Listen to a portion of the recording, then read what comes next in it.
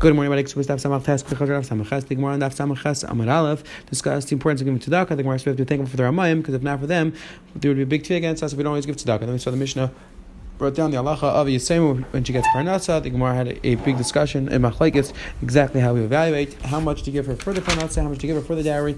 The Gemara on the base discussed when the woman gets married and she becomes begaretz, is she meichel, does she lose the parnasa? That was discussion in the Gemara. Today, the Gemara on Daf Samach is going to discuss the halacha of who exactly is meshubed for the parnasa, how much of the meshubed.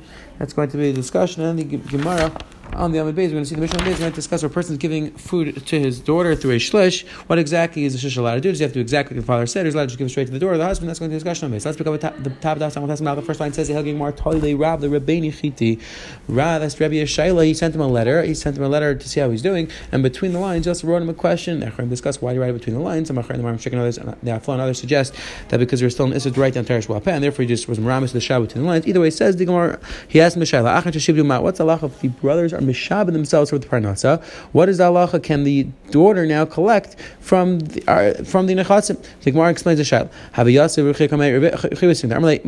What exactly was his question? Was he rather asking if the brothers sold the nechasim or if they gave the nechasim as a mashkin? Now could the sister collect? What was his question? What's nafkamina? Whether they sold them, whether it was a mashkin, halachas you're allowed to make for parnasa. You can't take to give the daughter, to give the sister parnasa, that you're allowed to be mitzi. To give her mezainis, you're not allowed to be mitzi. For Rav, says why did Rav use this ambiguous lashon? Why did he use a clear lashon? If he was asking about mashkin, he should ask about mashkin. If he was asking about mechir, he should have spoken mechir. Says Rav Tavarim, but Rav was asking both questions. The Sabri said, so now it's going to be good. If you respond to if you're allowed to be mitzi there, kol shkin, you're allowed to be mitzi from a mashkin because you didn't even sell it. If he sends me you're allowed to be mitzi, I would still ask maybe my mashkin, you're allowed to be mitzi. And if I would say mashkin, of course, kol shkin machar, you're allowed to be mitzi. If you said you're allowed to be mitzi, akati machar, I would still have the shabbat machar. That's what asking the question with an ambiguous lashon. So now it would cover both shalos. Says the Gemara, Rabbi Yechon says for both parnas or for mezainis. He says Rabbi Yechon leishmilei Rabbi, ishmilei have the mekabel, idem shmilei the mekabel. Says the Gemara, what's pshat Rabbi Yechon? Did he hear the statement of Rabbi and Afal Pikin? You argued, or maybe he never heard what Rabbi said. If he would have heard what Rabbi said, he would have agreed. Rabbi discussed when Rabbi Yechon's a tanu polig. How could be that Rabbi Yechon would hear what Rabbi said and still disagree? That's actually machlekes in the Rishon in the beginning of Sechus Ksubis. We saw Tyson Dafchetz. Other Rishon discuss whether Rabbi Yechon tanu polig. Either way, says the Gemara. That's the Gemara Shaila. Did Rabbi Yechon hear and still disagree? Or maybe Rabbi Yechon never heard what Rabbi said, and if he heard, he would have agreed. So says the Gemara.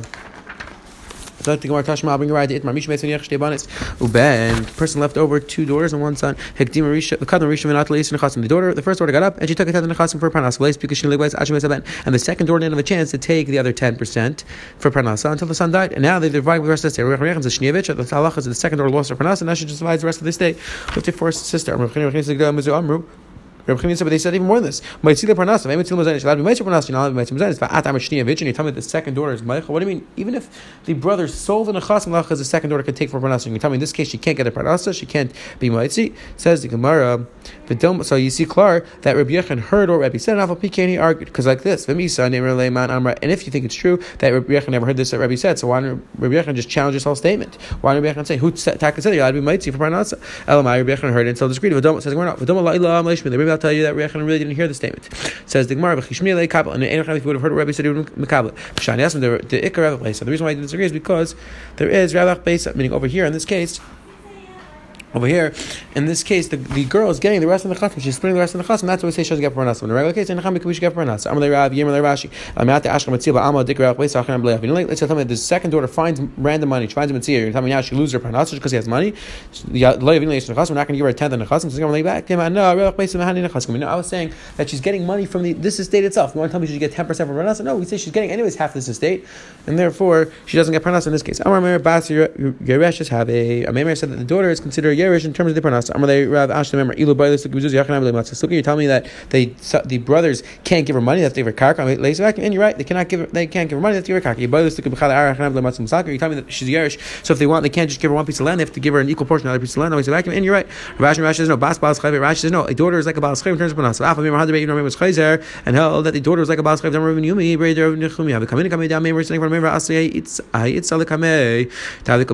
A certain woman came in front of us that she wanted her panasa. And I saw and I saw that he held that if they wanted to give her money, they could give her money. Why? Because I heard one of the brothers was telling another brother, if we had money, we would just give her money. And Meimar was quiet. And Meimar didn't say anything. So you see clearly that Meimar agreed lamaskana that you can give it from nechasim.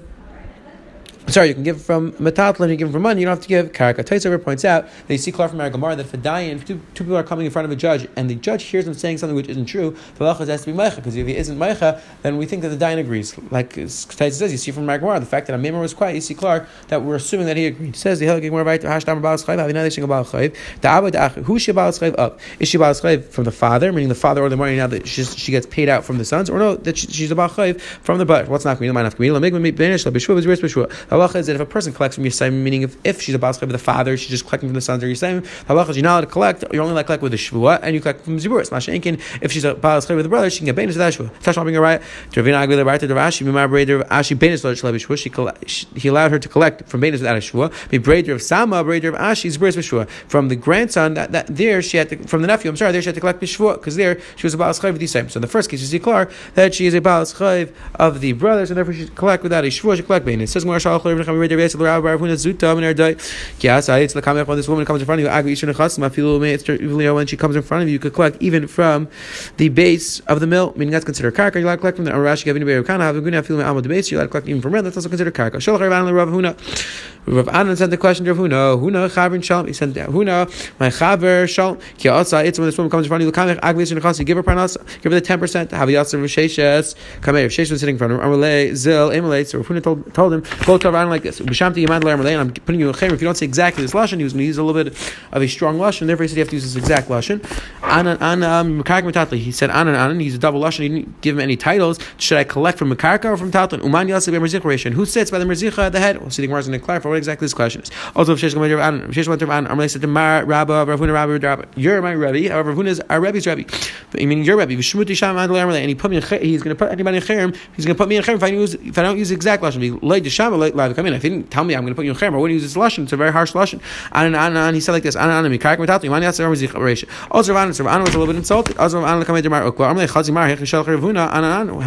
the pshat that he sent me this lashon? Why did he tell me this? And he said, second of all, the question he asked me, I don't even know what that is. What's the Marzicha? I'm going to back to Emily easy. Tell me exactly what was the story.